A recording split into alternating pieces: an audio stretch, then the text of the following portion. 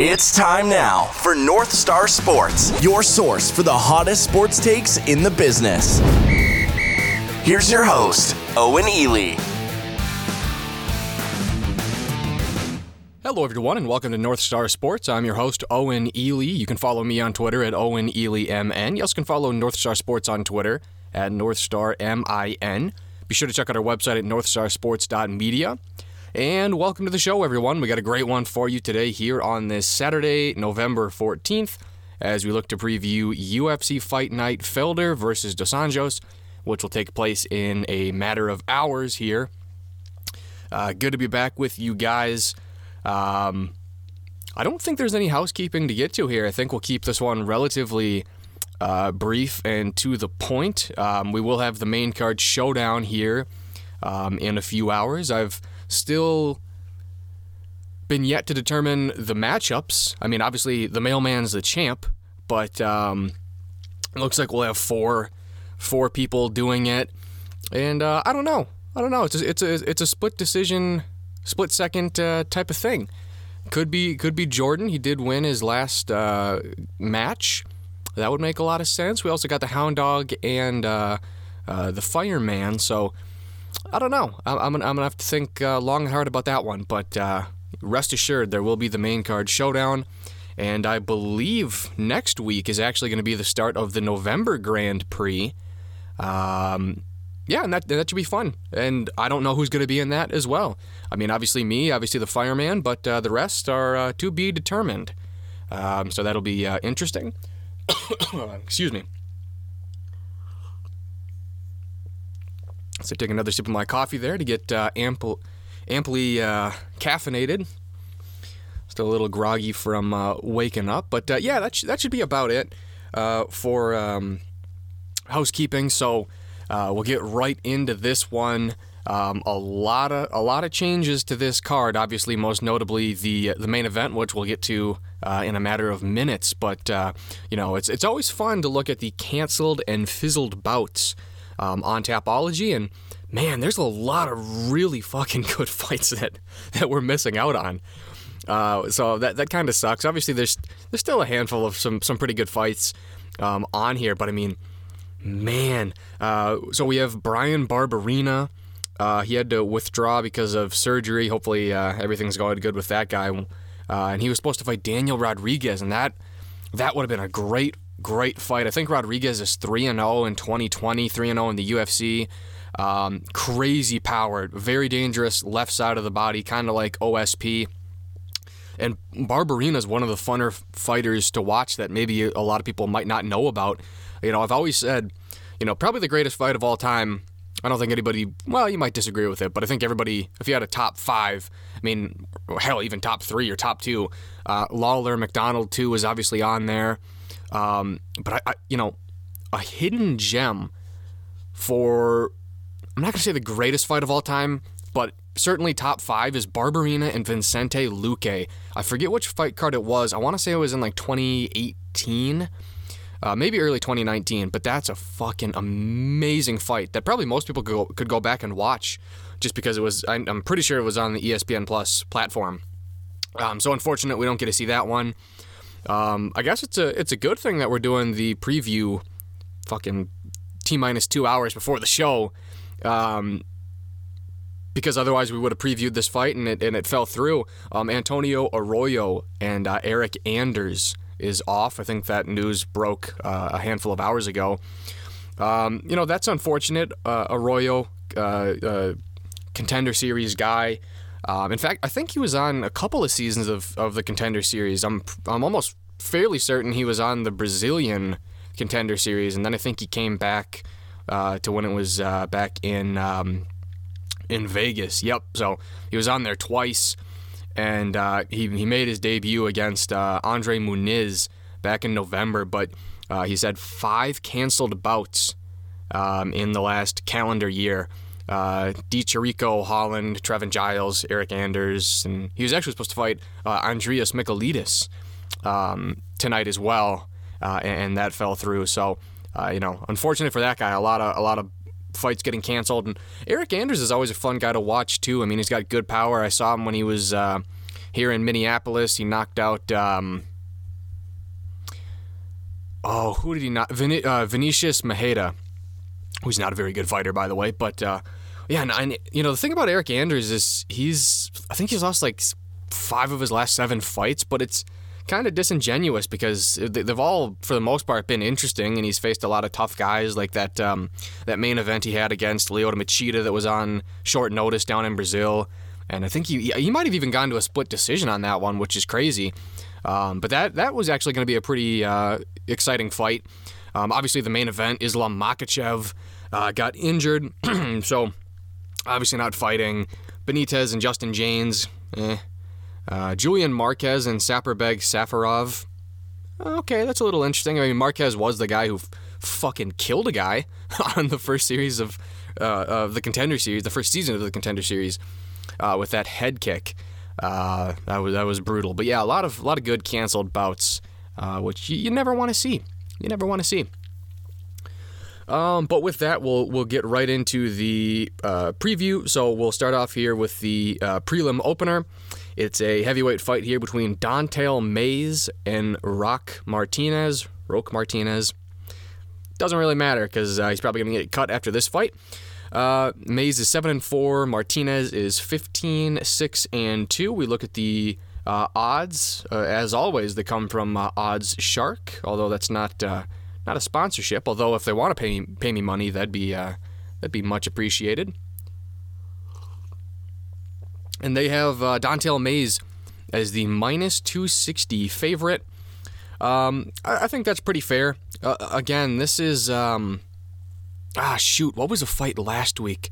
But there was a fight very similar to this where, it's just 2 guys trying to find footing in the UFC. I mean, they're both relatively new to the UFC, and, Don'Tale Mayes is a specimen.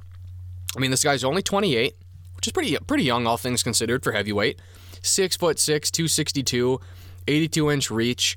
And I always say it's never good when you come in around the limit at heavyweight, because that really never seems to work out. But when you're 6'6", okay, that's I'm not gonna say that's good, but listen, you look at this guy and not really a whole lot of fat on him, so definitely carries it well. But again, a guy who's struggling to find footing in the UFC. He's done very good work outside of the UFC. It's just he's got to get his first UFC win, and I think he probably gets it here tonight. I think he beats Martinez, not for really any specifically profound reasoning. It's not like I've spent hours, combing over the tape of Don'Tale Mayes. But he is a talented fighter, but it's just he lost to Cyril Gane, which went all the way to the 3rd round. And again, like I always say, it was the same thing with Tanner Bozier before he lost to Arlovsky. It's like, man, Cyril Gane's probably a future champ, so it's not a whole lot of shine off your back if you lose to him. Obviously, you hope you win every fight, but it's not a whole lot of shine off your back. And then got choked out by Rodrigo Nascimento, very good BJJ practitioner. So he's just got to get off the schneid here. And actually, interestingly enough, in April of 2018, he has a unanimous decision victory over Muhammad Usman, who is the older brother of Kamaru Usman. Definitely the brother of Kamaru Usman. 31 years old. Damn, how old is Kamaru? They could be twins for all I know. I guess I don't know how old Kamaru Usman is. No, it must be the younger brother. But either way, the brother of Usman, I guess that's the only notable thing about Don'Tale Mayes. And then, looking very, very, very quickly at Roque Martinez. No idea. He's from Guam, so that's interesting. We had that guy from Guam beat that Russian guy. I forget his name, 5-star or whatever his nickname was. So who knows? Maybe there's some momentum with Guam. He's also 5'10" with a 72-inch reach and weighing in at 244 pounds. So essentially, he's a lightweight who is coming in at heavyweight, which is never good. I mean, I think I might have 72-inch reach, and I'm 5'9".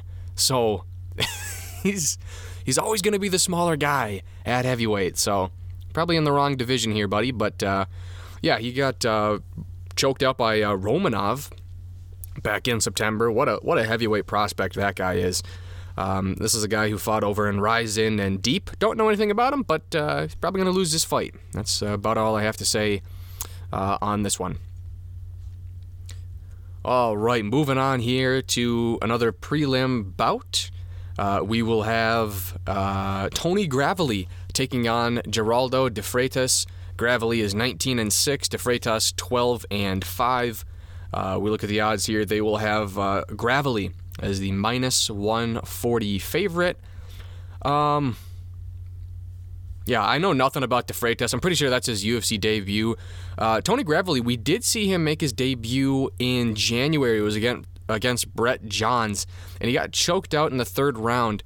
And if I'm remembering correctly, Gravely was winning, or at least it was hotly contested the majority of that fight, because I remember Gravely putting on a solid performance. This was also a guy who came off of the Contender Series. So, I mean, again, just looking at what's going for him. He's not making his UFC debut, so, hopefully the jitters and all of that are gone, at least to the extent that they would be there when you're making your promotional debut. De Freitas, he's 29. Record, obviously not amazing. It's not an amazing record, but he's like a lot of Brazilians where they have just a dog shit record early on, and then they get hot, like Marlon Moraes. I think that guy at one point in his career was he was like 5-4, like 5-4-1 or something, and then he just goes on to win like 18 straight fights in a row or something. Maybe he drops one, but like he goes 18-1, becomes World Series of Fighting champion, and that's kind of the case with de Freitas here. He did lose his last fight. It was a split decision fight, was with Chris Gutierrez. So apparently he's been in the promotion for 2 fights.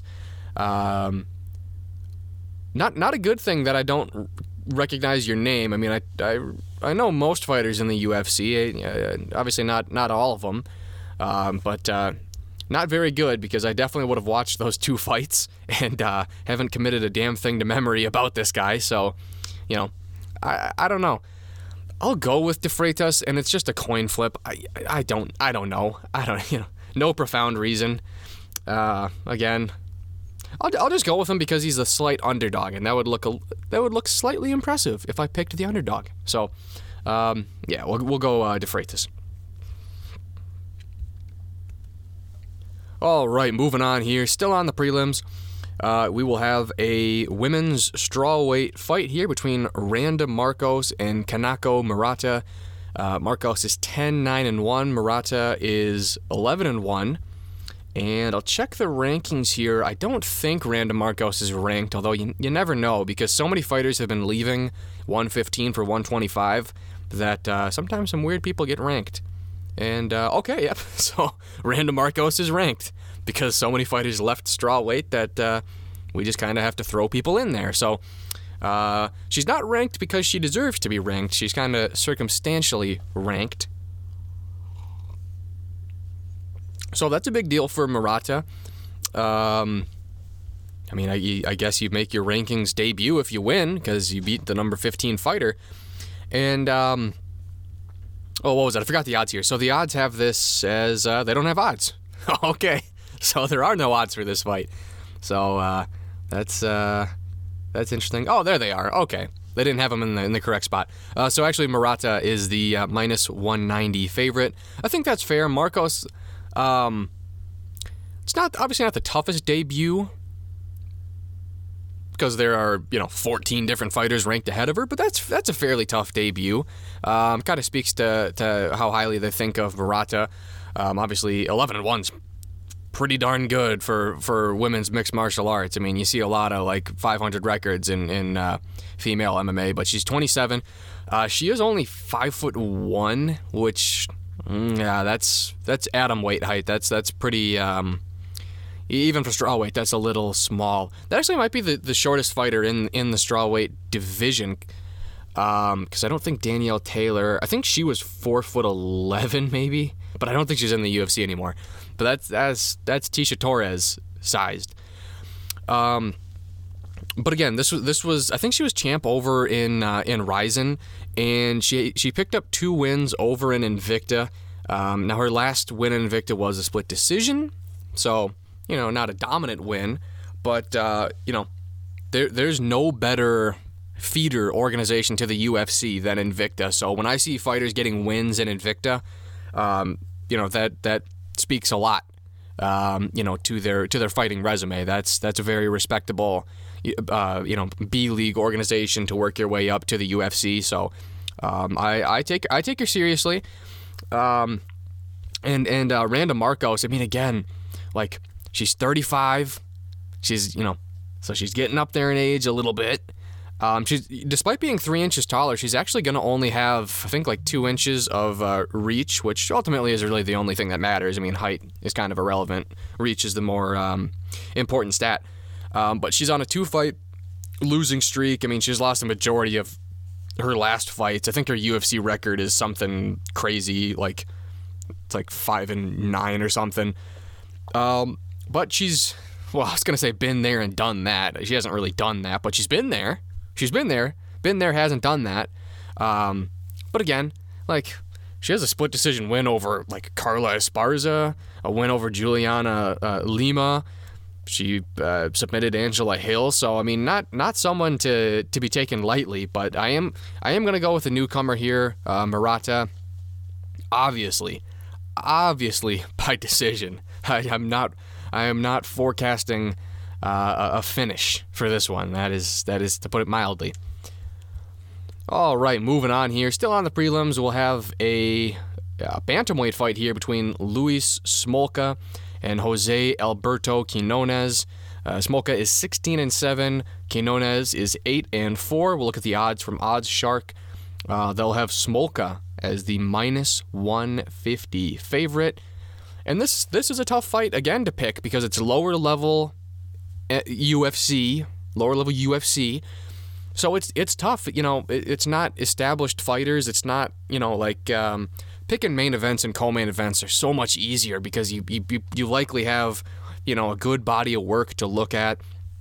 I mean, Smolka has been in the UFC for a while, although he's on his second stint. But he basically goes back to like the OG days of the flyweight division. Almost got a title shot at one point because he was 11-1 and beat Ben Nguyen, but kind of flamed out of the UFC at flyweight. He's 5'9", which tells me he never should have been a flyweight to begin with. But then he goes back to the regional circuit, picks up a handful of wins, comes back, and I think he even might have fought a couple of fights at flyweight. He last lost to Casey Kenny. And again, man, it's so tough to pick because it's a guy on his last chance in the UFC. Kenny is a good fighter. He is a good fighter. He did get choked out pretty quickly, though, so that kind of should tell you something. And Quinones, I don't know, man. I don't know. He had a lot of hype coming off. He might have won the Ultimate Fighter Latin America 2 or 3 or whatever. I lose track of the international seasons of the Ultimate Fighter because they're largely irrelevant. But again, this is a guy, he only has 3 losses in the UFC, but they're at a good fight. I mean, Sean O'Malley is a hype train, but he did get knocked out, and Nathaniel Wood, I mean, they call him the prospect for a reason. Fuck, I don't know. These are the fights I just hate to pick. I'm going to go Tecco, I guess. And again, I don't even really know why. A lot of it is just gut feeling. You know what I mean? It's just, I can't explain why. Believe me, there's not a lot to like about either fighter when it comes to the prospects of them, being in the UFC. So it's just kind of a crapshoot at this point. But we will go Jose Alberto Quinones. Split decision. We'll say split decision because could be a close one. All right, moving on here to... Oh, there's a lot of prelims. Never mind. So another prelim here at 170. It's between Alex Morono and Reese McKee.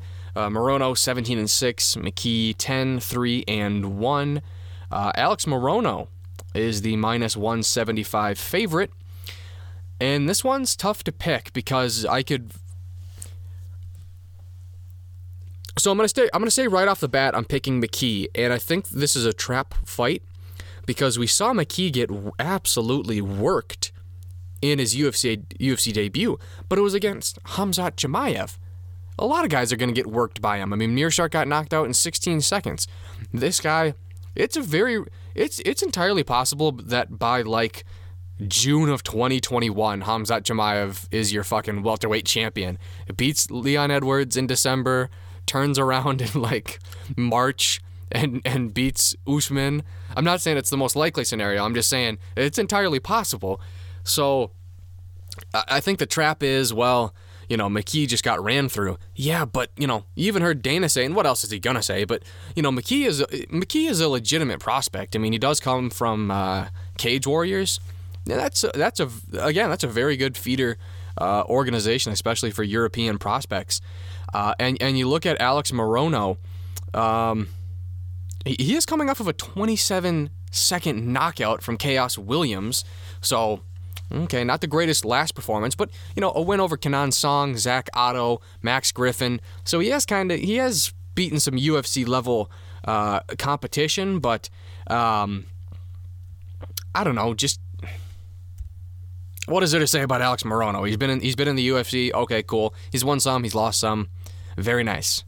Reese McKee, I'm just going to bet on the upside and the fact that he is a legitimate prospect. He did get ran through. Okay. He's only 25, 6'2". He's got good height for welterweight.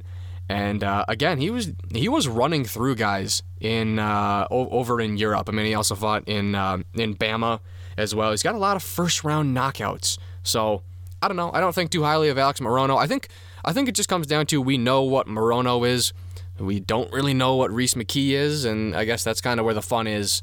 That's where the fun lies is figuring out where the chips land. All right, moving on here to the prelim headliner. As my computer just has a absolutely complete aneurysm. So it'll be a women's strawweight fight here between Ashley Yoder and Miranda Granger. Yoder is 7-6, Granger is 7-1. Odd choice, very odd choice to put as the prelim headliner. They probably know what they're doing, but odd choice. Miranda Granger is actually only the minus 165 favorite, which is kind of crazy considering Ashley Yoder is, not good. But Ashley Yoder, she's 7-6. She's got good height. She's 5'7" at strawweight. That's about all I can say about Ashley Yoder. She lost a unanimous decision, to Lavinia Souza. I want to say she won that fight. I don't remember that one completely, but I remember being actually pretty impressed by Ashley Yoder in her last fight. Now you got to consider she's not fighting good talent. You know what I mean? A whole lot of split decisions in the UFC. Whole lot of them. And her 3 UFC wins come over... only 2. 2 UFC wins. Amanda Bobby Cooper, one of the worst female fighters to ever step into the octagon, and Syuri Kondo, who I don't know... I don't know if she has a win in the UFC. So she's like 2-6 in the UFC. Basically just here as a stepping stone for Miranda Granger, and I think they're correct. I think Granger's going to win this one. Legitimate prospect, who also has good size too, at 5'7". So I mean, the best feature about Ashley Yoder is kind of negated. She did lose about a year ago to Amanda Lemos by a rear naked choke. So only 1-1 in the UFC, but a lot of finishes, and I don't know. You know what? I'll say Granger finishes Yoder. I think she finishes her. She'll choke her out by armbar, because I think I read something where like 40% of female submissions are by armbar. So always a nice little tidbit to throw in there. All right, let's see here. Now moving on to the main card opener. I believe this order is correct. To be honest, I honestly don't really know. Because I've seen conflicting reports on what the main event, or the main card consists of and what it doesn't. So take that with a grain of salt. Let's see here. Did we get everything? Yeah, okay. So we got all the fights correct. So all the fights we are picking are fights that are going to happen. But the order is to be determined. So I guess it's more apt to say a main card bout here between Brendan Allen and Sean Strickland. Strickland is 21-3. Allen is 15-3. We'll take a look here at the North Star Sports UFC middleweight rankings. They will show that Brendan Allen is coming in at number 15, and he was supposed to fight last week against number 13 Ian Heinisch, but Ian Heinisch must have licked a doorknob or something because he caught COVID. Tough turn of events for Brendan Allen because you go now. It would have been a tough fight with Ian Heinisch. Don't get me wrong. That guy is built like Sean Shirk if he was at 185 pounds. But you're facing a tough opponent in Sean Strickland, who's just coming back from a long layoff, got a dominant victory like fucking 3 weeks ago or something. Let's see here. 2 weeks ago, he got a dominant victory over Jack Marshman, and he's not ranked. So if you're Brendan Allen, you go from facing the number 13 guy in the division to a guy who's not ranked, has no hype, nobody knows his name, but is still a really fucking tough fight. And he's probably not going to move up in the rankings because of beating Sean Strickland. So, yeah, that's a tough turn of events. I still think Brendan Allen gets it done. I think that guy's probably a future champ, or at the bare minimum, a guy who in a year and a half from now will be in the top 5. I think very highly of this guy. He's incredibly well-rounded. I guess I'd like to see his striking improved a little bit. I wouldn't say he's like an extremely polished elite level striker, but again, he's just so well-rounded everywhere. I think he gets it done. I don't know if he gets the finish because I don't know. Sean Strickland doesn't exactly get finished a lot. I don't think he's. He got knocked out by Zaleski dos Santos, but again, he lost to Kamaru Usman and Zaleski dos Santos, and those are his only 2 losses since 2015, and then the loss in 2015 was to Santiago Ponzinibbio. So Sean Strickland's not a pushover. This is definitely a trap fight for Brendan Allen, but I think he gets it done. He is the minus 125 favorite, so odds makers think he'll win, but that's pretty fucking close. That's damn near just straight up a pick 'em. But I like him. 24 years old. I really feel strongly about this guy. I mean, he's just kind of ran through almost everybody in the UFC. Again, came from the LFA, great feeder system. Finishes rear naked choke in the first and second round over Aaron Jeffrey and Kevin Holland, respectively. Knocked out Tom Breeze. Had a really tough fight with Kyle Dawkins, but that was still a 29-28 victory for Brendan Allen in my mind. And I think even on the scorecards, but you know what I mean. Dawkins took a fucking beating. But yeah, whatever. It's another payday. It's another win. It's another fight on a main card for Brendan Allen, and hopefully, his next fight, he'll get somebody in the hopefully at that point in the top 10. You know what I mean? There's definitely some guys. I don't know who all exactly has fights scheduled, but I don't know. Why not throw him in there against number 11 Omari Akhmedov? Or Edmund Shabazian, and that doesn't it makes sense because it's 15 versus 12. It doesn't make sense from the standpoint of you're putting a 24-year-old prospect against a 22-year-old prospect. But I don't know, the UFC has pitted prospects against prospects before, so it wouldn't be the first time they've done that, and it would be a hell of a fight too, and it would be a fight that would happen, and the rematch possibility would be there, because both those guys are going to be in the UFC for a long time, even if they're not champs, even if, they're already in the rankings at such a young age that, that sets up the possibility of a rematch, 2, 3, 4, 5 years from now, and I don't know, it's an interesting storyline. All right, moving on here, still on the main card. as, god damn, never buy an HP computer, I swear to God.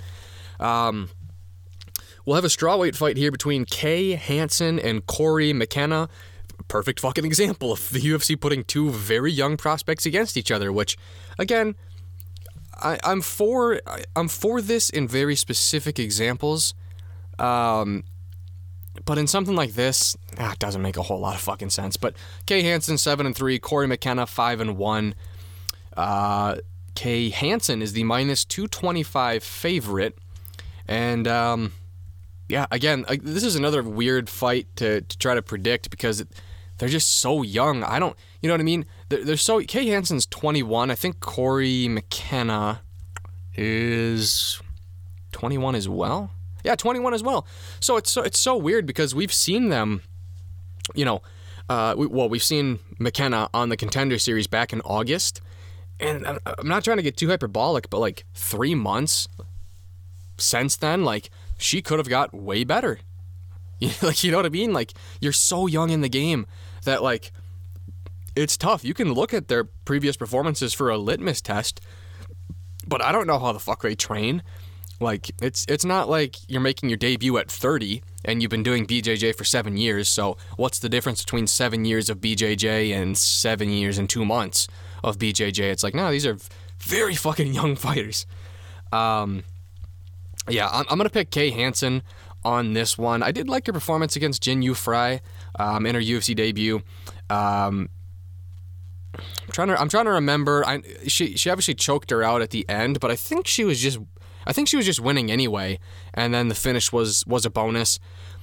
Again, maybe this sets up a rematch possibility. I know absolutely nothing about Corey McKenna, and I actually know very little about Kay Hansen, but we'll go Kay Hansen, the fighter that supposedly turned down going to Harvard to pursue a fighting career, which is one of the dumbest fucking things I've ever fucking heard in my entire life.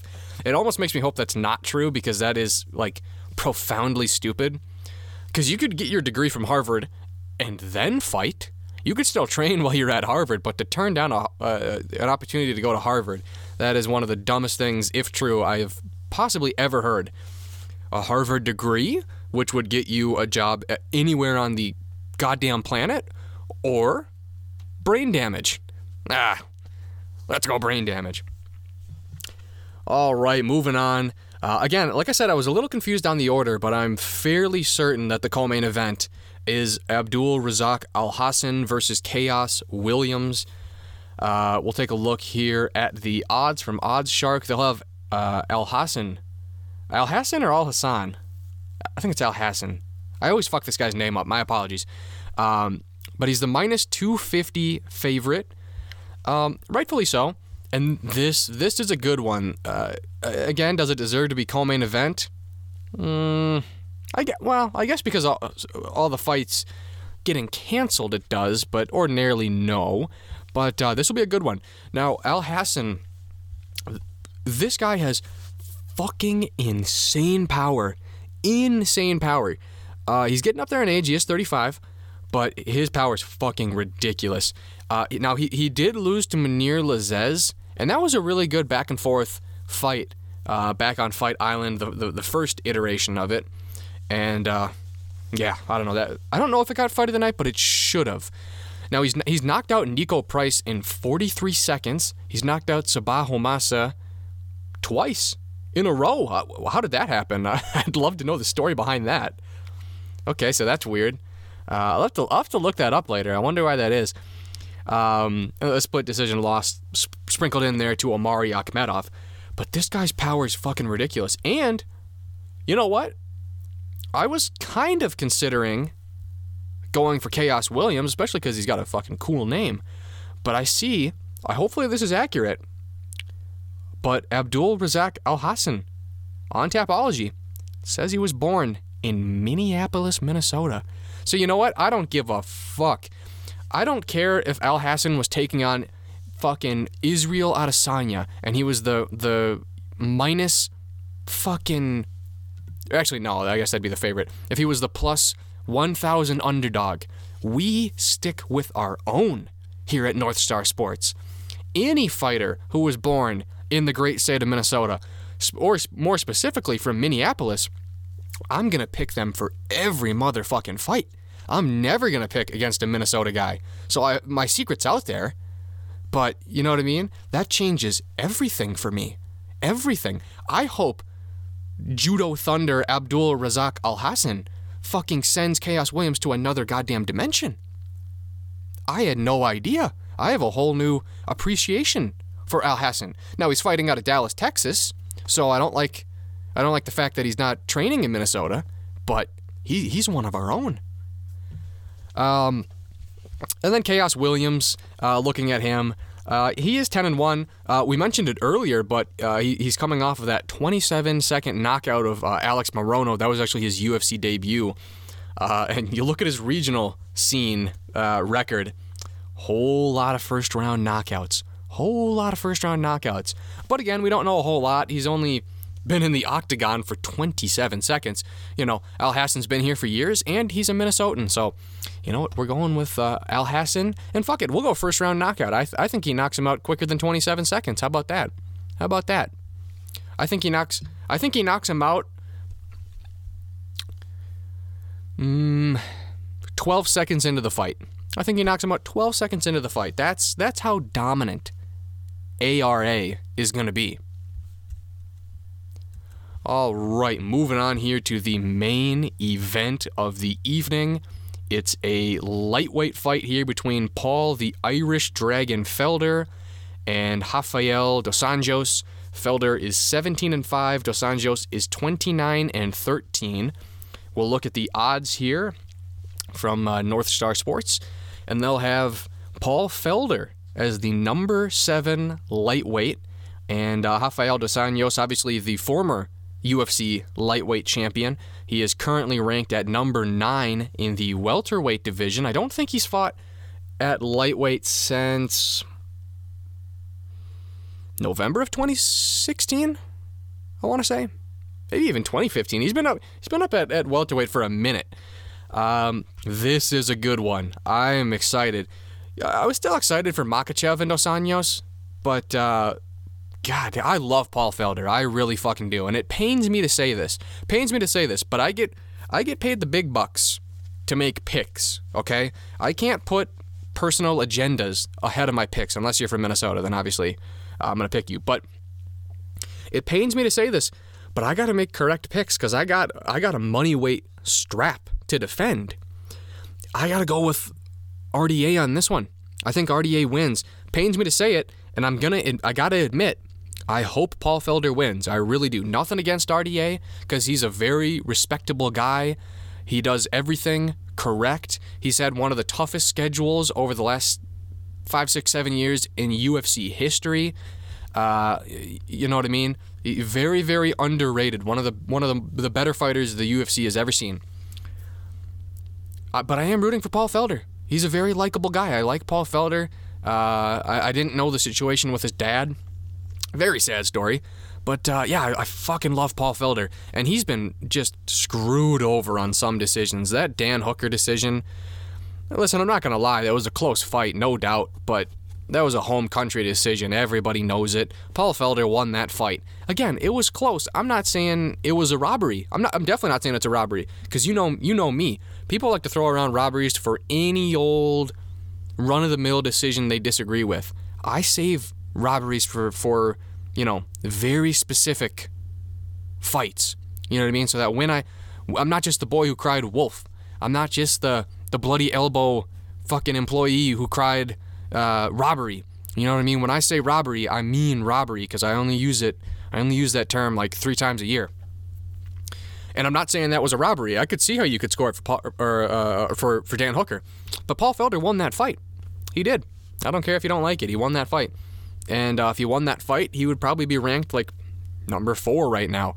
And, he'd be facing Tony Ferguson or, you know what I mean? He'd be fighting the best of the best with a chance to, fight for the belt if he won that fight. So it set him back a little bit. But I got to go RDA. But again, I'm rooting for Paul Felder. Very possible he wins this fight. Now, the odds have it as Dos Anjos as the -190 favorite. I think that's fair, but I think it's also fair to question, like, okay, you're getting up there in age a little bit, RDA. Now, you're not an old man, but you're getting up there. You know what I mean? You're 36 years old, and you've been at welterweight. By the way, you're 5'8". So a 5'8" fighter should be at lightweight or featherweight, maybe bantamweight. But certainly, like, if you were to do like average height and where it would place you in a weight class, that probably would place you like right in between featherweight and lightweight. So he's been at welterweight, and fair enough, because you typically have to move up weight classes as you get older. But like, now you're going back down to lightweight. That's a 15-pound difference. Obviously, he made weight, but did he make weight and can perform at his best? I guess, that remains to be seen. Just because, I don't know, man, your body's ballooned up, even if it's just a little bit, to go up to welterweight, and now you're going back down. It's just a talking point. It's not, my main fucking selling point, but, it's something to consider. And, again, like I said, this guy's had one of the toughest schedules in UFC history. I think the only person who's probably had a tougher schedule over the last, 7 years is Jon Jones, because Jon Jones has had the toughest schedule of all time. But, man, so, okay, RDA's lost 4 of his last 5 fights. All to very, very fucking good, top 7 guys. You know what I mean? No shame in that. No shame in that. You know what I mean? It just means you're not an elite contender, but most people aren't. And he's been a champ before, and I don't need to fucking sit here and give him a pep talk. You know what I mean? But again, these are very tough guys. Colby Covington, Kamaru Usman, Leon Edwards, Michael Chiesa. You know what I mean? He choked out Kevin Lee in between that losing streak. So, fucking tough guys. Lawler, Magny, Safadine, who was a champ over in Strikeforce. Tony Ferguson, Eddie Alvarez, Cowboy Cerrone. Before that, Anthony Pettis, Nate Diaz, Benson Henderson, Khabib Nurmagomedov, before he had any fucking clout behind his name. Cowboy Cerrone, again. You know what I mean? Jesus Christ. You couldn't find a tougher fucking schedule since, well, the Cerrone fight was 2013. So yeah, the last 7 years, all former champs, all very highly ranked guys.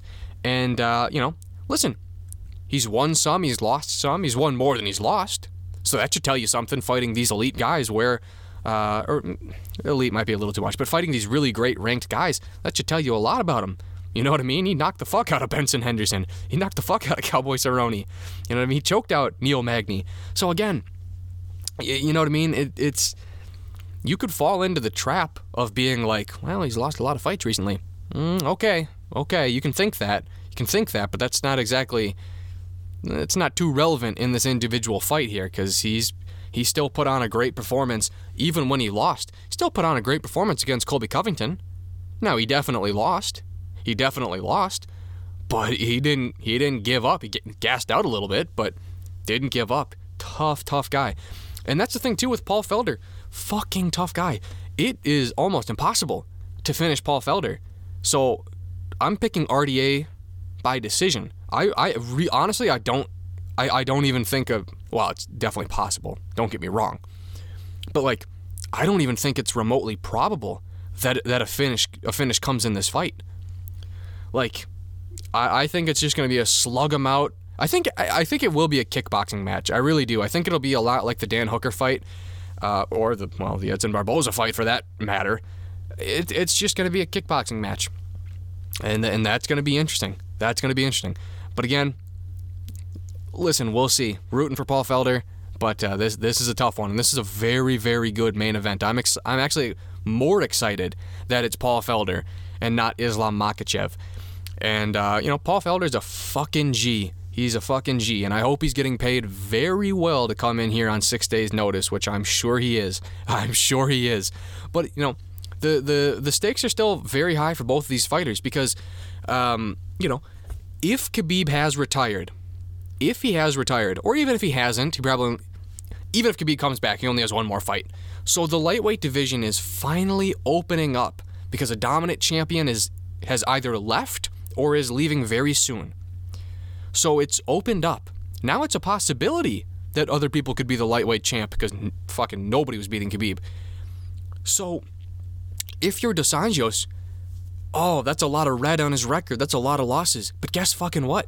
If he beats Paul Felder, he'll become number 7 in the lightweight division, and then he's right there. Then he's just a win over Tony Ferguson, or a win over Poirier, or a win over, well, maybe not one win over Oliveira, but, then he's just a win or two away from fighting for the belt.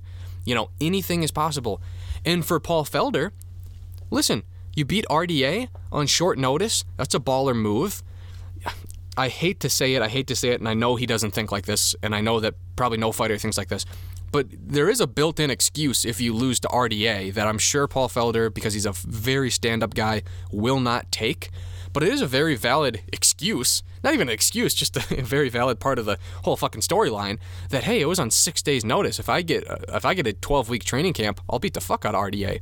You know what I mean? So you have that, you get paid handsomely, your name is on the main event, and not only that, but your name's the first name on the main event.